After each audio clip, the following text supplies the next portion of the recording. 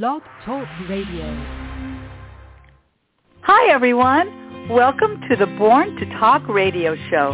I'm your host, Marcia Waiteka. Conversations plus connections equals community. Those are my 3 C's. The heart of my show is, what's your story? It's my belief we all have stories. Some are similar, others are uniquely different. Storytelling brings the passions of my guests to life through our conversations. So be prepared to be entertained, informed, and inspired. Welcome to today's show. Well, hi, everybody. And, thank you for joining me each and every week. This is such an honor to be able to do this. And it can't be a podcast without a guest. And you're in for a treat today. My guest is Tracey Brown. She is a United States Coast Guard veteran, and she's truly an accomplished woman in so many ways. Welcome to the podcast, Tracey. Thank you, Marcia. I'm so excited to be here. I just want to mention that I just got off of Facebook because you just did the most remarkable Facebook Live, and it just speaks to who you are. I'm going to just give a brief list of what you've accomplished so that we can talk about these items. So number 1, you're the facilitator for the Polk Institute on Mental Fitness for Entrepreneurs. You are an author of a best-selling book, and you've done more than one of those, Rescue to Recovery. You're a professional speaker with a signature presentation, The Disease of Playing Small, which is phenomenal. You're also a director of rehabilitation and scar tissue therapist, and not to underestimate this, you are a burn and PTSD survivor. That is quite a bit, and I hope we can cover all of this today. And I thought we could start with the Polk Institute's Veterans Initiative, because I know that that's very important to you. So could you just tell us about that? Yes, and thank you. I really appreciate being here and being able to speak about this. Being a veteran is an honor, and sometimes it's real difficult. And so the Polk Institute is an amazing institute. It's pretty much born in 2020. But the Veterans Initiative is really, their whole desire is to say thank you, first and foremost, to the veterans for all the things that they've done. And the Polk Institute is really what is called a high level, like a mastery level educational course, if you will. Mm-hmm. They have different cohorts throughout the year. It's a 40-week course, and they basically are teaching those people that want to be entrepreneurs how to be self-reliant, how to be effective and successful business owners. And they do that through 10 different 4-week courses on, mental fitness is what I teach, mental fitness for entrepreneurs. They teach financial understanding how to run a business financially, marketing, you name it, the things that you need in business to understand and to learn, they offer that. And the beautiful thing about it is it's tuition free to all students. And it's an amazing thing. A lot of veterans coming out of the military, they really don't know how to make that connection between military life and civilian life. And if you have this penchant to be an entrepreneur, it's an amazing opportunity. And I'm just so thrilled and so honored to be able to present that. I know it's true. I have had them on my show before, and we've talked about this. Gary, is this right? Gary Polk, his first name is Gary? Yeah. Okay, amazing guy. Amazing. So you mentioned that it's tuition free, which is amazing. How do the veterans benefit from this? Well, they benefit from it because they actually, the tools, they get the tools they need to actually learn how to be a successful entrepreneur, how to build a business. And one of the prerequisites, or one of the asks that they have at the Institute is to have a desire to build $1 million business in 3 to 5 years. So it's not just, I'd like to have a little side gig. It's really somebody that's looking to build a sustainable business. People, planet, profit is what they're really looking at. And, anybody can apply. Any veterans can apply. It's at Polk Institute, Polk Institute.org. Apply by November 1st, so we've got a short window. But it's tuition free, and it's not just for veterans, but we're really looking, obviously, as Veterans Day comes up, we're really pushing for the Veterans Initiative. But, any women, underserved communities, we're really looking to help people become their own boss and really achieve their dreams, which is right in line with what I like to do.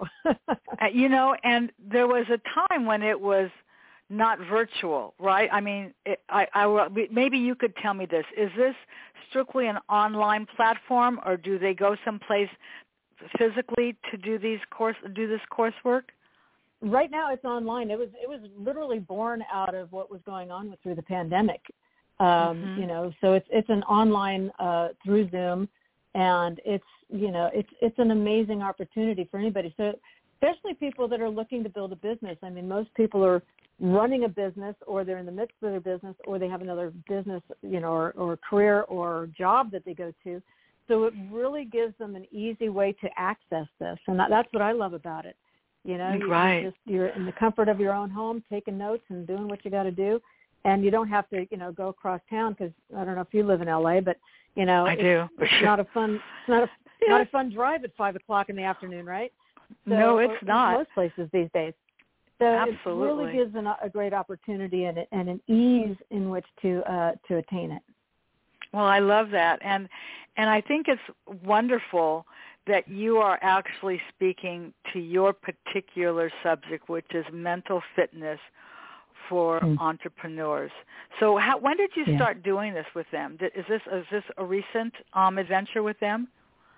Yeah, I came on board. I had done a speech in Las Vegas for a marketing conference and educational conference, and the COO, Tim, who is also a veteran, Tim Dura, he was there. Right. And I'm one that I don't believe in coincidences. I think everything happens for a reason. And he happened to be there, and he happened to catch my speech on 3 strategies. I call them strategies. I use that word somewhat loosely, but in business, which is mindset, excellence, and fun. And he was just like, wow, I just think this would be perfect for our institute. And he just asked me, he said, would you be interested? And once he told me about what this is all about, I'm like, I'm in. I'm all in. You're in, of course. So let me ask you, I have watched you in videos. I watch you on Facebook Live. I get such a strong feeling just listening to you speak, and I'm very I'm observant. I notice your necklace. I notice there's a bear. I notice there's a bear in your house above a window or a wall or something like that, which I just notice things like that. I don't know why. But let me ask you, so how do you think entrepreneurs get mentally fit? What's the key to that? Well, I approach almost everything, whether it be emotional or mental. I approach it the same way as the physical. I'm a believer that we really can't separate our mind, body, and spirit. It's all in the same package, right? And so we can't separate them. We can perhaps study them separately, but we can't separate them in the healing process. And so the way I look at it, I look at our mental fitness the same way I would look at physical fitness. And I was actually talking about that on the Facebook Live today. If I want to get my body physically fit, if I'm trying to practice for a marathon, or I'm just want to get stronger, I have to do a few things. I've got to approach it with intention. I've got to, be intent on doing it. I have to want to do it. And I have to do certain things consistently, right? I have to commit. And those are 2 words that I didn't like for a very long time, especially consistency. I was, very, I'll do it when I feel like it. And it's like you don't get the results that you may otherwise get if you're consistent. And so being consistent in what you're doing, and there's certain things that we can do on a daily basis to create a mental fitness. And I'm big on starting the morning right. I was taught a long time ago, if you master the morning, you master the day. And if I can and that's physically, emotionally, and spiritually. So if I start my day I want to get physically fit, I'm going to start my day with a really good breakfast. Breakfast is the most important meal of the day, right? Well, it kind of is. It sets the tone for what the body is going to do as far as energy levels. If I start with sugar, I'm going to spike, and then I'm going to drop, and then I'm going to spike it. I'm going to try and find something else that's going to spike it. Or I can start with a nice balanced breakfast and keep a nice strong, energy level throughout the day. So it sets the tone. And the same thing with the morning. I have a morning routine that sets me up for joy, for happiness, for fun, because those are things that create sustainability. Fun is sustainable. If I'm having fun, when you're having fun, time flies, right? Well, sure, because you're having a great time and you're not even thinking about it. It's so life interesting. In my world should be like that. Well, what's so interesting about what you just said, because I've had this conversation with a lot of different people talking about the difference, what people think the difference is between routine and ritual. I grew up in a family that my father was in the National Guards, and then he maintained his position in the National Guards once he actually got a paying job. But he was an Army guy. So we knew how you were supposed to fold your clothes, and we knew how the socks were supposed to go in the drawer, and we knew that we ate dinner every night at 5:30. And while that may sound, we used to also know how high are we supposed to jump, but what it did is it set a pattern of how my brother and I were raised. Then I married an electrical engineer. Guess what? Same thing. Same thing. And so my comfort in ritual, routine, call it what you'd like. Some would say, well, why are you so rigid? Why do you have to do the same thing? It's like, you know what? You can do whatever you'd like. I'm not here. I'm not the boss of you. I'm only responsible for me. And I know that when I start my routine the same way, when I end my evening with the routine the same way, that brings me comfort. Would you say that does the same for you? Well, I think what it does for many people, it gives you safe boundaries. It gives you the safety zone. And some people function really well in that. I'm not quite as rigid, even though I was in the military. I'm kind of more a stickler of if I set my morning, my morning routine is really, and it's funny, I was just watching Tony Robbins too. He does the same kind of a thing. But I start my day with 3 things that I'm grateful for. So that's the first thing that I do. It's like, thank you for this, thank you for that, thank you for that. And and then I do say a prayer for those that I love and those that I know and those that I know that are in need. And that sets me into a place of gratitude, and it starts the day in that space of gratitude. And gratitude to me, through the years, and we'll get into some of the other things, but I suffered with depression for a long, long time. And I remember people telling me in business or different things, it's like, okay, you got to be strong and this and this and this. Well, I barely had enough strength to get out of bed some days. Right. And so, strength was very elusive. But I realized that if I was grateful, it was the gateway to joy. And joy to me is the gateway to strength. Joy equals strength. Biblically speaking, the joy of the Lord is my strength. So joy equals strength. It's one of the highest vibrations we can have as a human being. And so if I'm depressed or down, I can get into gratitude. I can make a choice to be grateful. And in that gratitude, I'm opening the door to joy, and that joy opens the door to strength. You know something? I do the exact same thing you do before I get out of bed in the morning.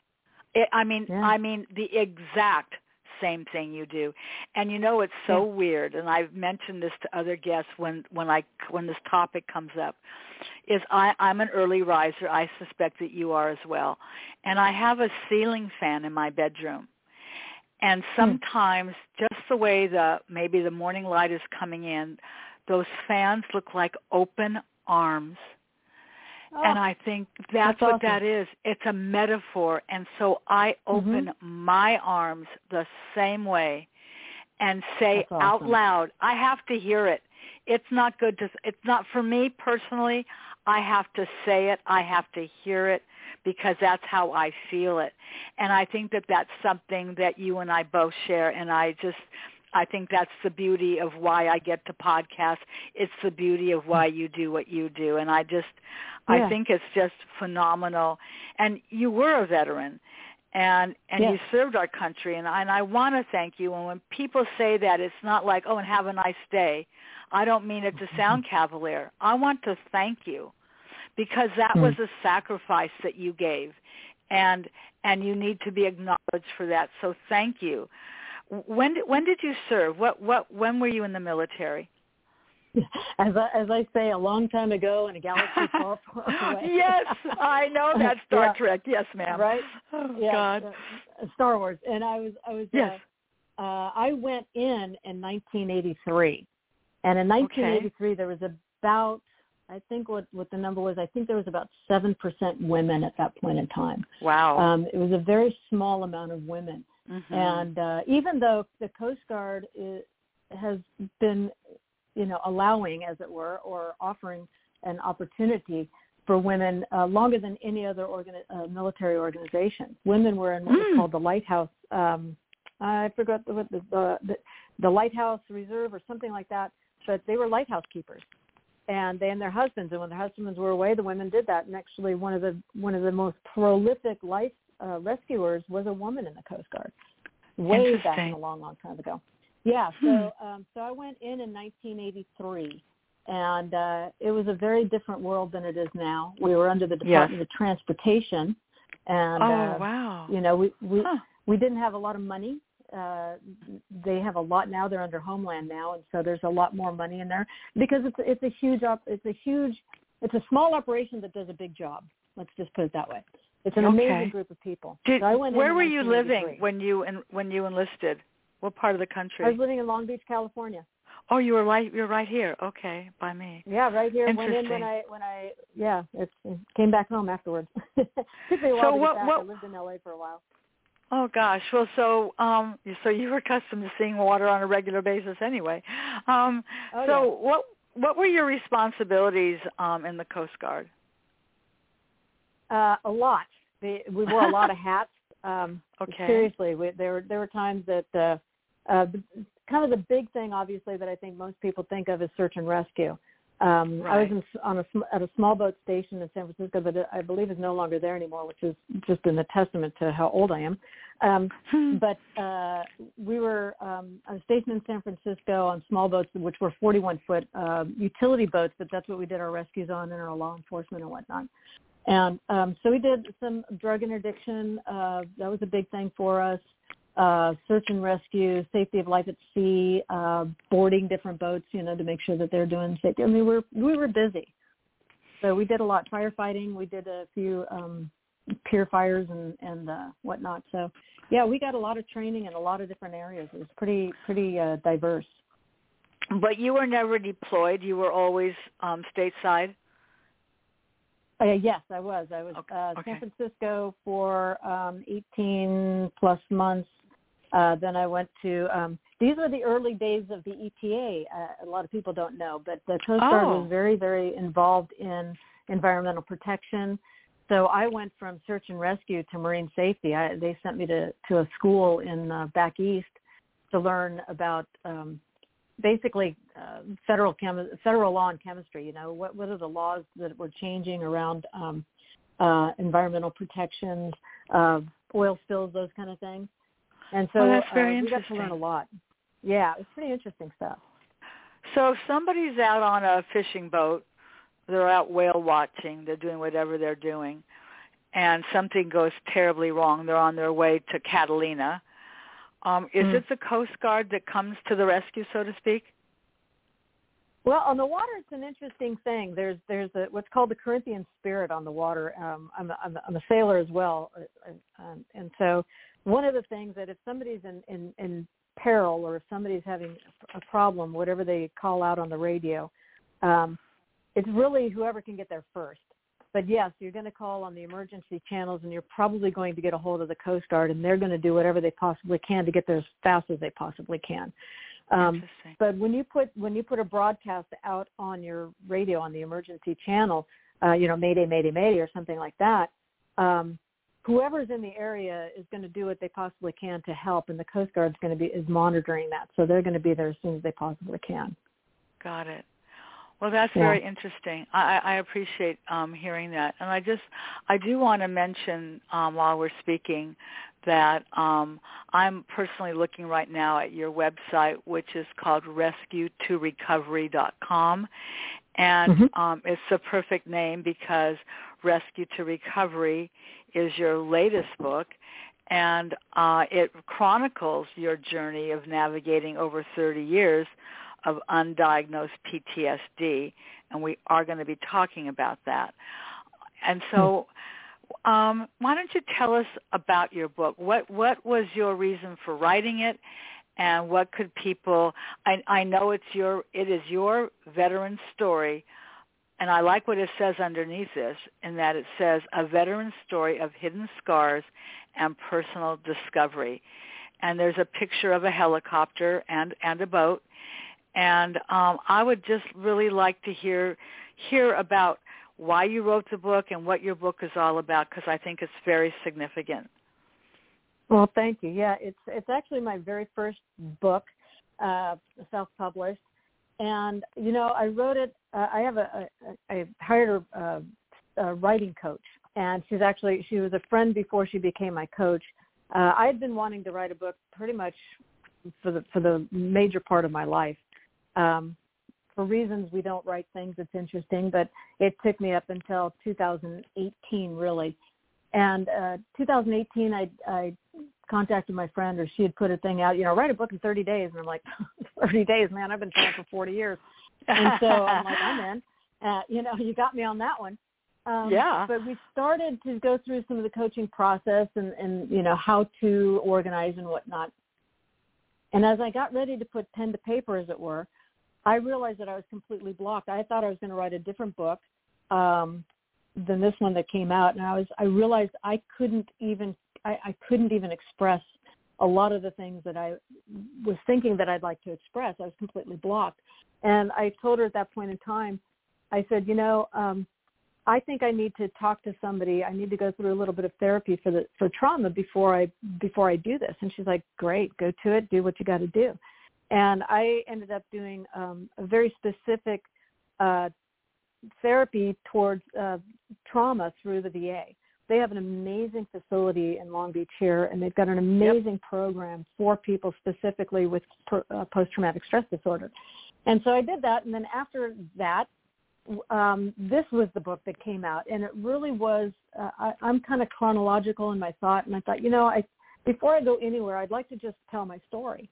And through that, I came to the belief that, and you'd mentioned this in your opening, that, everybody, I truly believe everybody has a story. I think we all have a story in us, and I believe that it's really important that we tell our stories. And this came about through writing this book. I realized that it's really important because my story might resonate with some people, but it's not going to resonate with everybody. Your story is going to resonate with people, but not with everybody. And if each one of us could really open up and be honest and tell our stories lovingly and kindness and in grace, I think we could all really enjoy some healing in our lives and enjoy some healing in this world.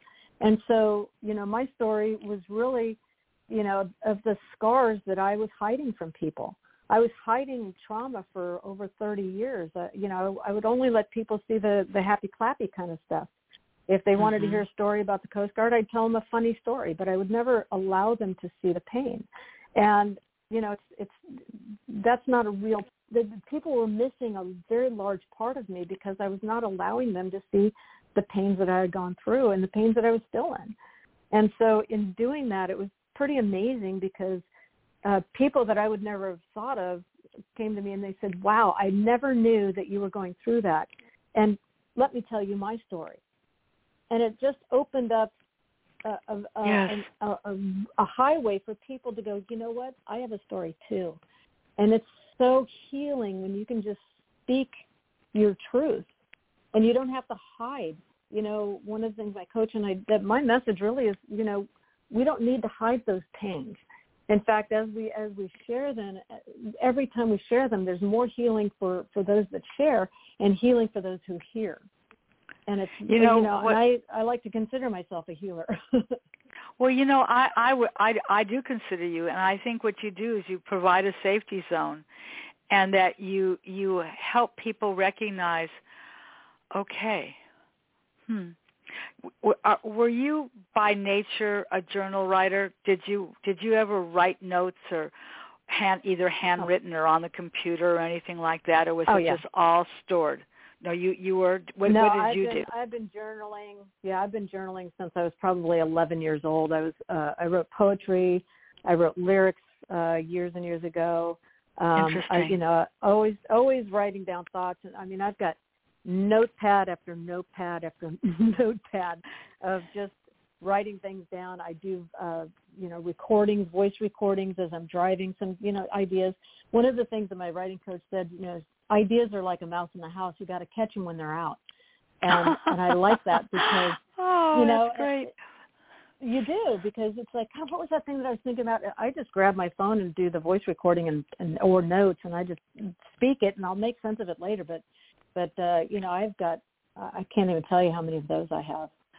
I love that, and that is a technique, and we're going to be talking about some of these things. But when you were actually writing, so Rescue to Recovery was your first book. I've talked to so many authors. Thank you, Devin Blaine, for always sending me the most amazing people. Did you find yourself finding it easier to write directly, like using a Word document, or did you find yourself physically taking pen to paper and starting that way? I kind of did a little bit of both. I started pen to paper, and I found that I was throwing out a lot of paper because just revision. And so, but what my writing coach taught me, which is a great little trick if anybody's looking to write a book, or I think they might even do that somewhere down the line, is on your phone even. You can get Google Docs. And you just, Word doc, and I would just hit that, and I would speak into it, and it puts it into a Word document, and then I just throw that on, pull it up on my computer and clean it up. Another thing, I believe this was Hemingway, one of his things that he used to say is, write drunk, edit sober.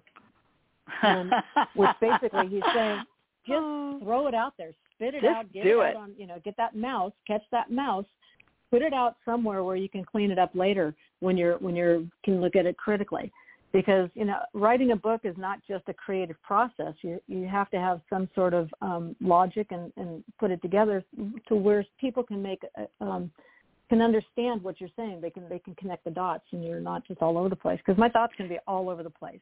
Oh, sure. The organization was really big. Yeah, it was really important. I'm sure everyone that's listening to this, whether they ever intend to write a book or not, can relate to what you just said.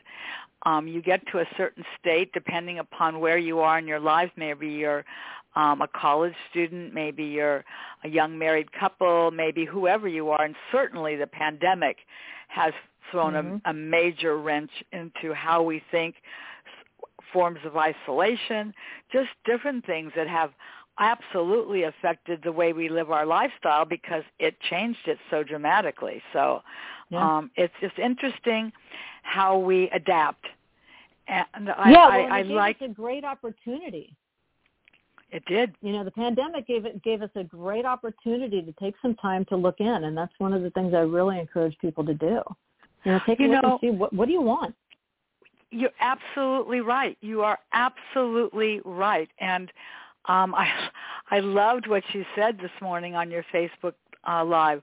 What one thing can I do today, and what else is possible today? I know I might have mentioned that at the top, but it's worth repeating because it's for some people they would like a sense of direction. I happen to be one of those people that I function better with a sense of direction. I'm persistent. I'm not going to just give up. If I can do it, I'm going to make it happen. But sometimes, I can be my own worst enemy. But but I'm determined. I'm persistent. I know that you and suffered that's my something. Friend Carol Boston. I want to give her credit. That's Yes. Carol Boston. Carol Boston Coaching. She is an amazing business and life coach. They call her the Queen of Reframe, and she really helps people reframe their thought process. She's brilliant, and so I want to give her credit for those two things. And let's get it spelled correctly. So is she Boston like the city? Boston, or Boston TEN? like the city. And Carol Boston. and Carol without an E, just CAROL. Okay, yep. I will definitely look her up. She is brilliant. Terrific. Okay, so you had something very unfortunate happen to you, and I know that you were prepared to talk about this. So I'm really interested in hearing about this. You were badly burned in a fire when you were 8 years old. What happened? Yep. I was doing a play, and this was, again, back in a galaxy far, far away. My family were doing, we were being babysat. My mom was out Christmas shopping. It was around Christmas. And we decided to do a play for my mom, and I was Santa Claus, and I had a costume that had cotton balls because, we didn't have, pre-made costumes. You kind of had to make your own. This is 1969. Right. No fire retardant, nobody taught stop, drop, and roll. And I reached over a candle, and it melted the tape, and it caught my wrist on fire. And as I was shaking it to put it out, it caught my beard on fire with these cotton balls, and it basically exploded in my face. And it was traumatic, as you might think. And these were the days where there was no 911. 911 didn't come around till the 80s. And so, imagine being in a house, right, with 5 kids, and one of them is now on fire. But I have to say that in the midst of that, literally while I was on fire, I heard a voice, and I believe it was the voice of God. You can call it whatever you want. To me, it was the voice of God, and it said, jump on the ground and roll around, and you'll be fine. And it was one of those voices that you heard, and nobody in the house had said anything. I asked everybody later on. But it was one of those voices that was so commanding and yet so loving. It was just like, well, of course I'm going to do that because you told me to do that. And I did jump on the ground and rolled around, and I was, fine considering, I didn't die. And so I was in the hospital for quite a long time, for really? Months. Not weeks, and they really didn't know what to do. They didn't have burn centers. They didn't have burn facilities. And at first, after I got out of the emergency room, I wasn't in necessarily a coma, but I tell people I was in a coma-like state. I think it was more shock than anything. But for the first 2 weeks, I could see everything going on around me, and I could hear what people were saying. And I truly believe that whether somebody's in a coma or whether somebody's, under anesthetic, I don't care what it is. I truly believe you still hear. You can still hear and take in what's going on. And I lived that. And so I was in that state for a couple of weeks, and my mom would, hold, because I was bandaged up, and my mom would hold the tip of my little finger, and she would basically ask God why. And I just answered her. It's like, I was moving a little too fast, and God had to slow me down. And I didn't understand what that meant when I was younger, but I came to find out that I had really, by the time I was 8 years old, I had pretty much decided that I didn't need anybody. And, there was some turmoil in the house. And, at 8, you kind of need at least somebody to drive you to school, right? Right. So I think it was God's way of really bonding my mom and I. And we still to this day have an amazing bond. And I tell people, she's my very first mentor, and she still is my mentor. And, she set in me in that time this mindset of understanding that, I can put my mind to, I can do anything I put my mind to. And she has always instilled that in me. And even though trauma, whether it be at 8 years old or through what I would kind of forget, it's like a physical injury. When you injure a joint or something, your wrist or your ankle, you have to do exercises to remind it, to teach it how to do what it was used to do. Well, same thing with emotional trauma. A lot of us go through trauma and we kind of forget who we are. We forget the things that, the joys or the strategies or whatever it is that we have learned in our life. We kind of forget those things and we go into this dark place. And so coming out of it is a process. And, right. and I tell people, it's like, yeah, you might have forgotten who you are, but you can always remember. And there's great techniques and there's great people that help to do that. And I'd like to think that through teaching, mental fitness and helping people understand certain things that we can do with our mind, that I can help bring them to another level of coming out of that. So you're 8 years old. You're in the hospital for several months, a couple of months. How did this actually impact your life? Well, it's very interesting because in the book I talk about how, sometimes, and one of the reasons why I think I teach a lot about words being powerful. Words are extremely powerful. Yes. And especially as we present them. So when I was in that state of, like I can hear you, I can see you, but I can't really acknowledge you or talk, even in the doctors and nurses, in their seemingly encouragement as an adult, they were saying, wow, it's a miracle you're here. You shouldn't be here. You should have died. They're thinking, wow, this is a miracle. This is amazing. But as an 8-year-old, those words literally turned into, as I got older and older, a teenager and whatnot, somehow they had morphed into I didn't matter. I shouldn't be here. So I did a lot of crazy things as a teenager and young adult, and some of the things in the Coast Guard, because what's the worst that can happen? I can die. Well, I wasn't supposed to be here anyway, so what the heck? And so, words are powerful, and how we say them can impact people in ways that we never even knew. And, not to I don't want to diss the doctors and the nurses. They were truly amazed that I actually lived. They didn't think I was going to make it. And, God has other plans, right? And so our words, I think that really impacted me on understanding how powerful words are. And so T. Harv Eker says, he's a great teacher and mentor and philosopher. And one of the things that he says is, what somebody says to me is important. It means one thing. What I say to me means everything. And so even those words that they said, as I became an adult and started to understand certain things, I realized that my words to me are extremely powerful. And instead of mimicking maybe some of the words that I'd heard and putting a negative spin on it, I can choose my words now as an adult, and I can choose these things that I can speak into my life now. And it's hugely powerful, hugely powerful. What do you say it out loud? Do you find me too? I feel like, it is. I've got my kitty that I just love having in the home with me, but my husband is deceased, so I live here alone, and it's not good enough for me to just think it, to hear it. Well, no. That's for me. Yeah, we need to hear it. And the interesting thing is, I always put that to, it's like a dream. When you have a dream and it's in your head, it makes perfect sense. Yes, I was flying around, and then I landed, and then I knew I was on Mars. It just makes when you speak it out loud, it's like, okay, that doesn't make any sense. But we can speak things out loud and make sense of them easier than keeping them in our head. And it's also a very powerful thing to hear it, because what happens in our sense, in our hearing sense, it's not just, because it can almost be make-believe when we just kind of say it in our head. It's like, it's just right in there. But when we say it out loud, we give this amazing power to it.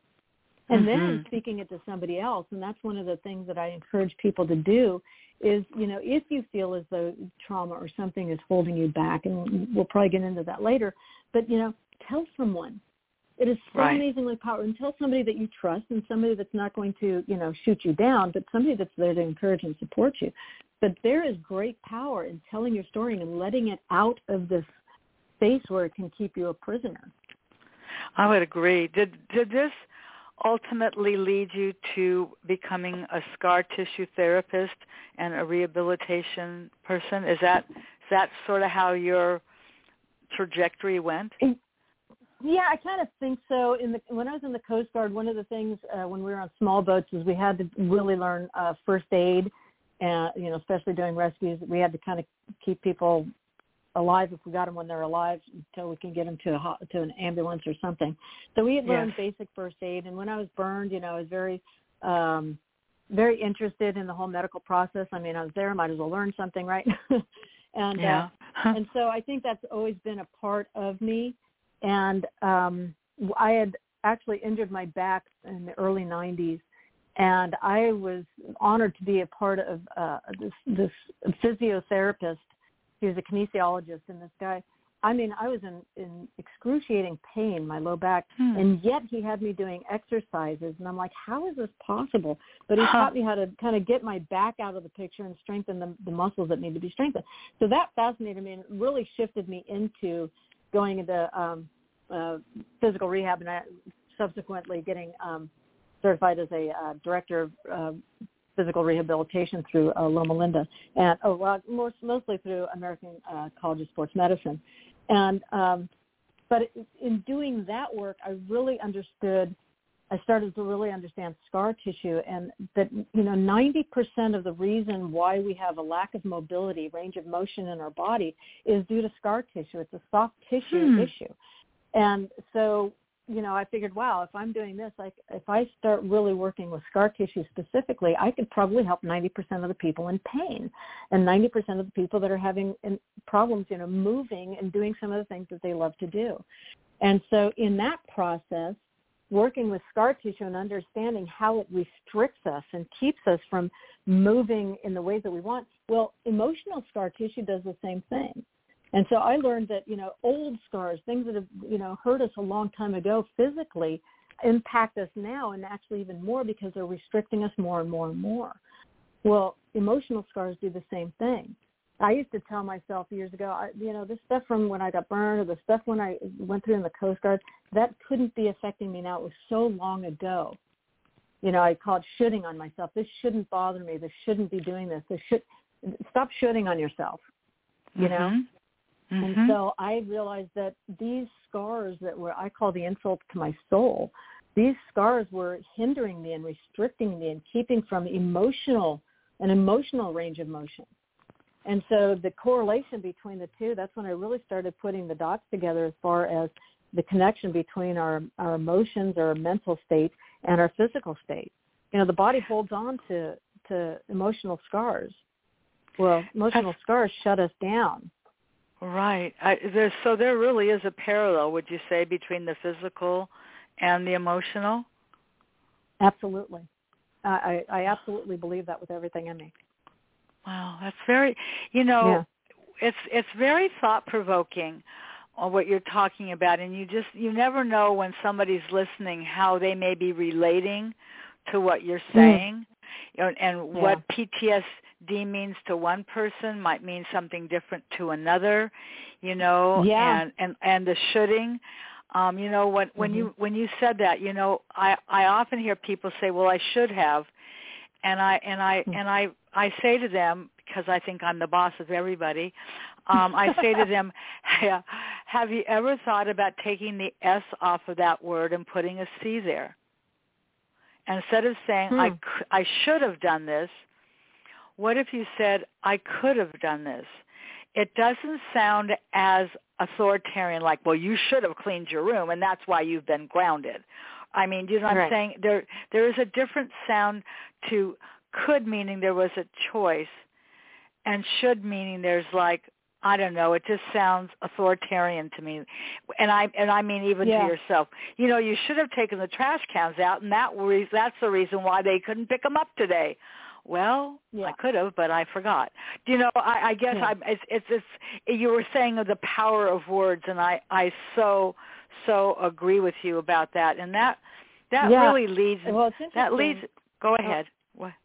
Oh, I'm sorry. I was just going to say, post-traumatic stress, one of the things that I learned, because I know a lot of people do put different definitions on it, and I did too. When you say post-traumatic stress versus post-traumatic stress disorder, I thought there was something wrong with me because I had this, and I thought there was something that I was innately broken. But in fact, post-traumatic stress, every single human being that has gone through stress or some sort of stress or trauma, which after the pandemic, everybody on the planet has gone through a trauma. We've all experienced this global trauma. Post-traumatic stress is normal. And when I learned that, I'm like, what? Wow. Every single human being goes through a stress after trauma. Now, some people go into a trauma loop. What I attest to, I say that's where we get into this disorder, because we just keep looping in this trauma. Well, with help and with people that understand how the brain works, we can get out of that loop. But post-traumatic stress is a normal process, just like when you hurt your ankle or your wrist, there's a stress, a post-traumatic stress that happens through the trauma that happened to the body. It shuts down. It gets inflamed, it swells up because it's trying to shut it down to see if it can heal it. There's this pause that happens in the body, and there's a pause that happens in the brain and in the psyche. So we have to allow ourselves to understand that this is just a natural process that we are going through. And if we can be gracious in that process, I think our healing process might be a little faster, rather than shutting it down and saying, "Oh, you're terrible. You're broken." And it's like, I'm not broken. I just had something happen to me. Right. That's really, really powerful what you just said, because I wonder how many people think that PTSD is like, sort of sees it as the negative, like you had some control over this. And, and in law enforcement or first responders, the last thing that they want to do is tell somebody that they're having a problem with, or an issue or a challenge with a trauma that they encountered, because 9 times out of 10 they're going to be benched. They're going to put them and set them aside and say, "Oh, now you're broken. You can't help people." And it's like, but that's all they want to do is help people. Right. So help them to help people. Help them to walk through this trauma. And sometimes it's just a matter of talking about it. Yes. Sometimes that's all they have to do is talk about it, get it out. Here's a couple tools. Here's some things that you can do that will help you through this process if for some reason it gets triggered again. I mean, we make it this terrible thing because we put this shame on top of it, and it's like, right. It's not shameful. It's normal. Yes.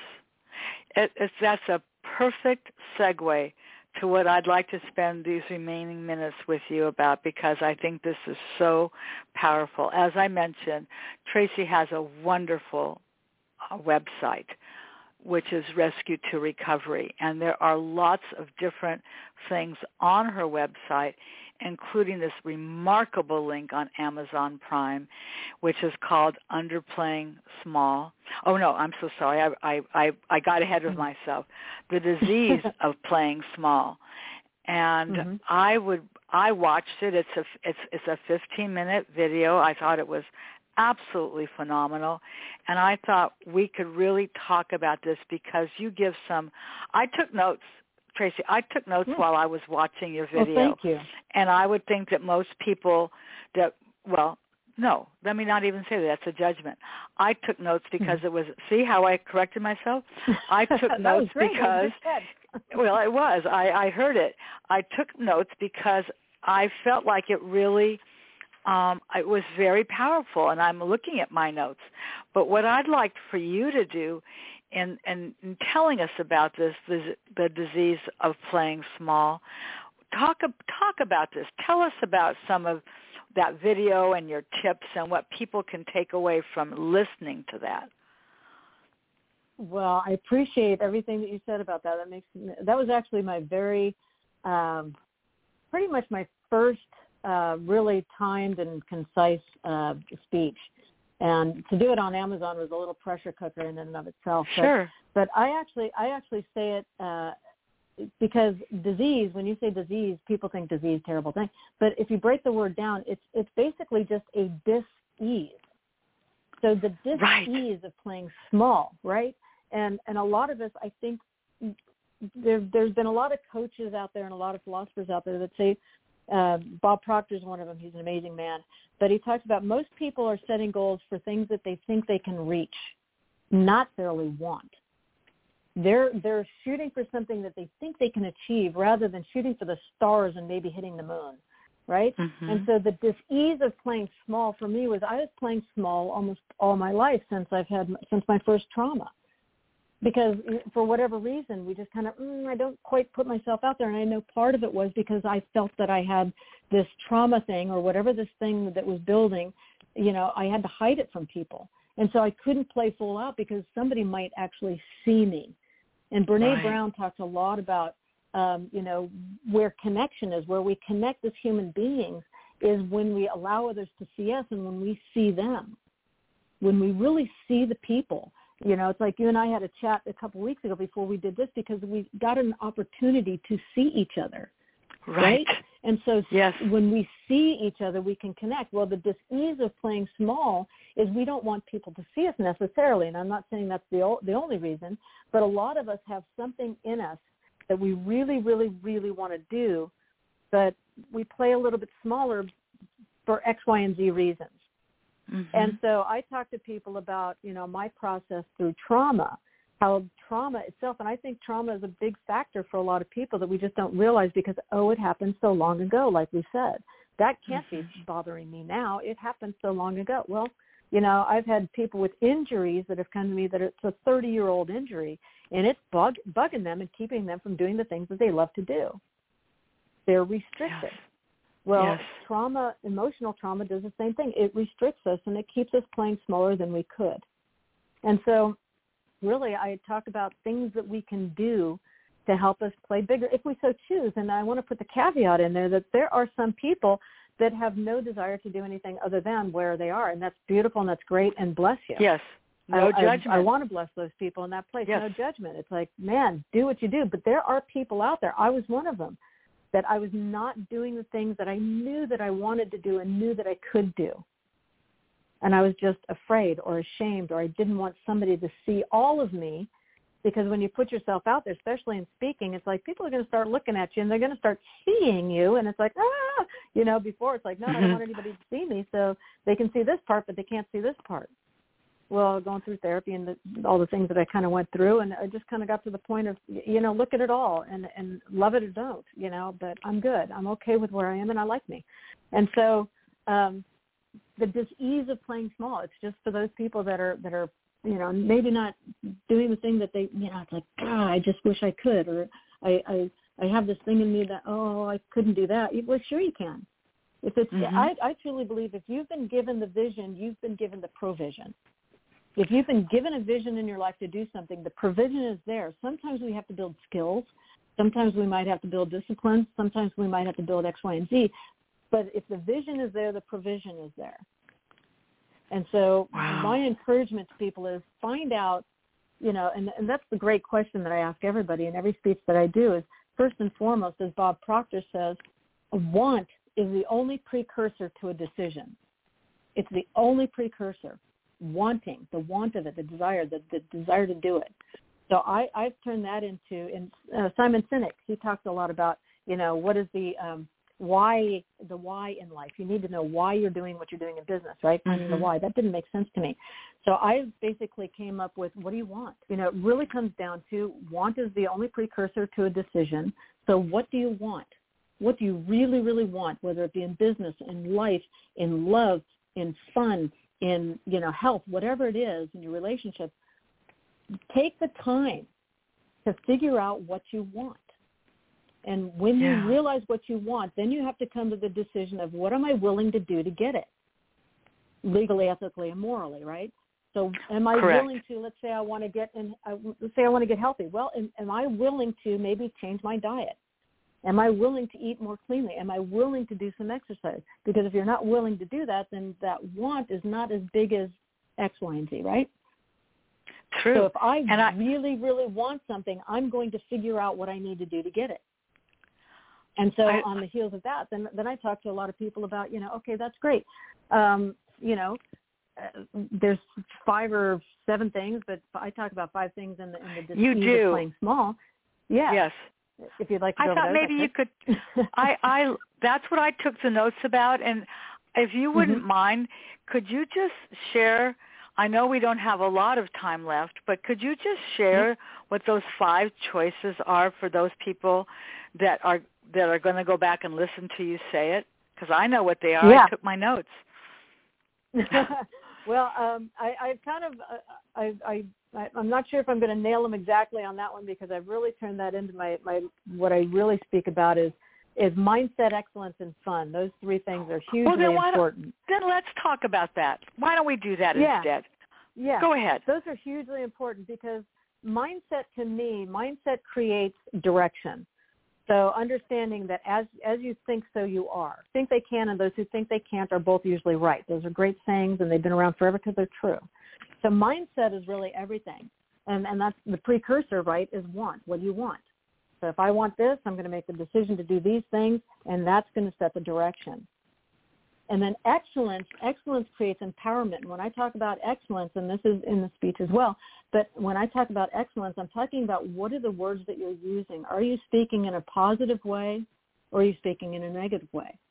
Mm-hmm. Are you choosing to, move in the positive and say, what am I going to, what one thing can I do today to help create my goal, right? What else is possible? What are the possibilities? What is your language? Are you saying, I couldn't do that because, or you wake up in the morning, it's like, thank God I'm not dead. Or, how are you looking at things? Or are you looking at things through the lens of gratitude? And it's like, wow, thank you that I have this day. What's possible today? What do I get to do today? And changing little words, what do I have to do versus what do I get to do? Right? Yes. Just changing little words here and there. Changes everything. Everything. Yes. I don't have to do anything. Right. I've had people say, I go to do something, they go, you don't have to do it. I'm like, I know, I don't have to do anything, but I like to do this and I get to do this. Right. And it changes your whole mentality on things. And then fun, for me, fun is the sustainability. Napoleon Hill in his book, The Master Class, basically says if you're engaged in a labor of love, even if you're digging a ditch, if you love what you're doing, you'll never... the joy of it takes the labor out of it. That saying, if you love what you do, you'll never work a day in your life. That's true. Right. If you love it, you're not working. It's just an absolute joy to do. Yeah. And so I try to help people. My hope is to help people to understand that there has been a vision put in you. And even if it is supporting somebody, you're the data inputter. Well, if your joy is helping people to input that data, that's beautiful. Go. If your joy is like my joy is to speak and to write, and it's taken me decades to get to that place, but I could do this all day long because it is my absolute joy to do it. Right. But find that thing that you want and that you love and that joy, because that joy is sustainability. You could do that all day long, and it's also known as a motivational gift, the thing that you would do forever and ever and never even look at a clock. That's pretty much a good idea if that's something you're gifted to do. So I really encourage people to find that thing and pursue it with everything in you, because it's in you to do. Yes, it's everything you say makes so much sense. And that's why you get on the stage, and that's why you speak these words, because whoever is listening will take away for them what resonates for them. It's not going to resonate for everybody the same way. We are not all walking in the same life. We're not all having the same life experiences. But if you're looking to motivate yourself, if you want to find a way that gives life purpose. People said to me, well, now that Butch is, what are you going to do? It's like, well, I'm not going to stop living. I was a wife, but I was also Marcia, and I know who I am. But that doesn't mean I can't improve. That doesn't mean I can't learn new skills. And listen, I got to be honest with you. There are some days when you would hear me say, I'm just so sick of adulting. Can't you do it? And I'm looking and I'm going, the cat's looking at me going, it ain't me. So I thought, well, damn, there's got to be somebody. So then call a professional if you don't know how to fix this computer issue. I try to be kind to myself, and I think that that's very important.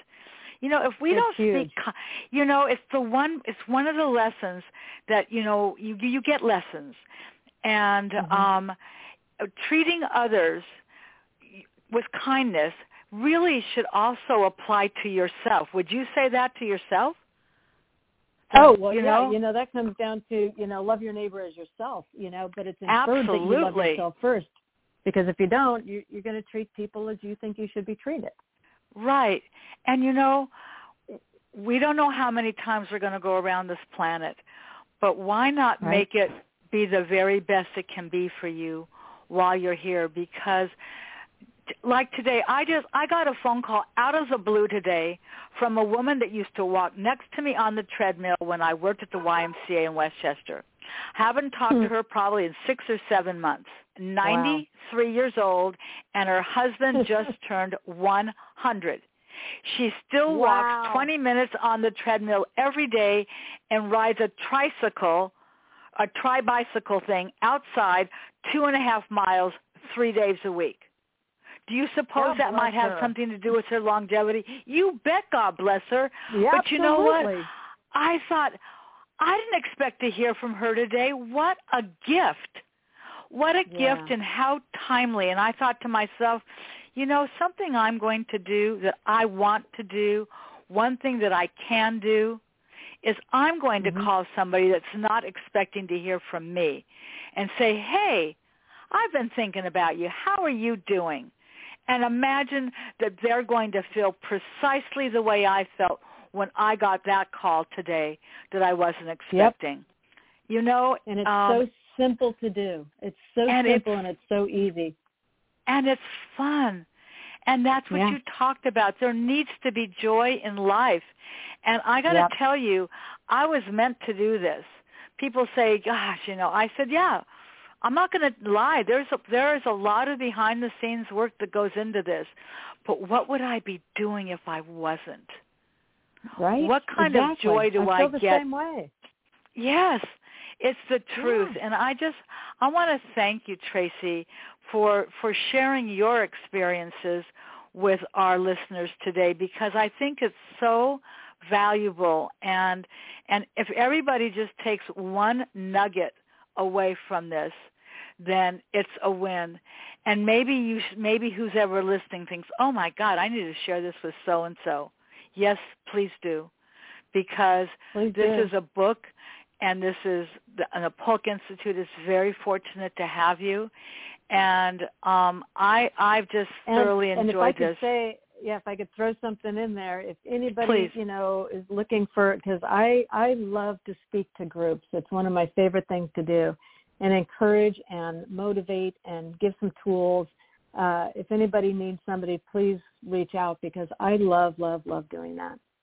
Well, honey, you're talking to somebody that's responsible for the speakers in her regular Rotary Club. Guess what? So I'll be reaching out to you to come speak to our Rotary Club, because I think you're right. I think the more people that hear your message, the better it is, regardless of where that group is. And we talked about being grateful earlier today, and it is with gratitude that I've shared this hour with you. And, you know, I suspect that maybe 6 months, whenever, down the road, you will rejoin me and you'll bring us up to date where you've been since we spoke last. But for now, I'm going to allow you to get on with the rest of your day, get that exercise in and do all that fun stuff that you like to do, because we know we want to get at least 7 to 8 hours of sleep, and that's only going to happen by doing the choices that we make. So Amen. Thank you, really. So thank you for joining me. And I look forward to having one more guest the last Monday of October. There are 5 Mondays in this month, a busy, busy month, but isn't it the best? So no trick-or-treats for me next week, just another outstanding guest. So thank you once again. Have a lovely week, and I'm saying goodbye for now. Thank you. Thank you.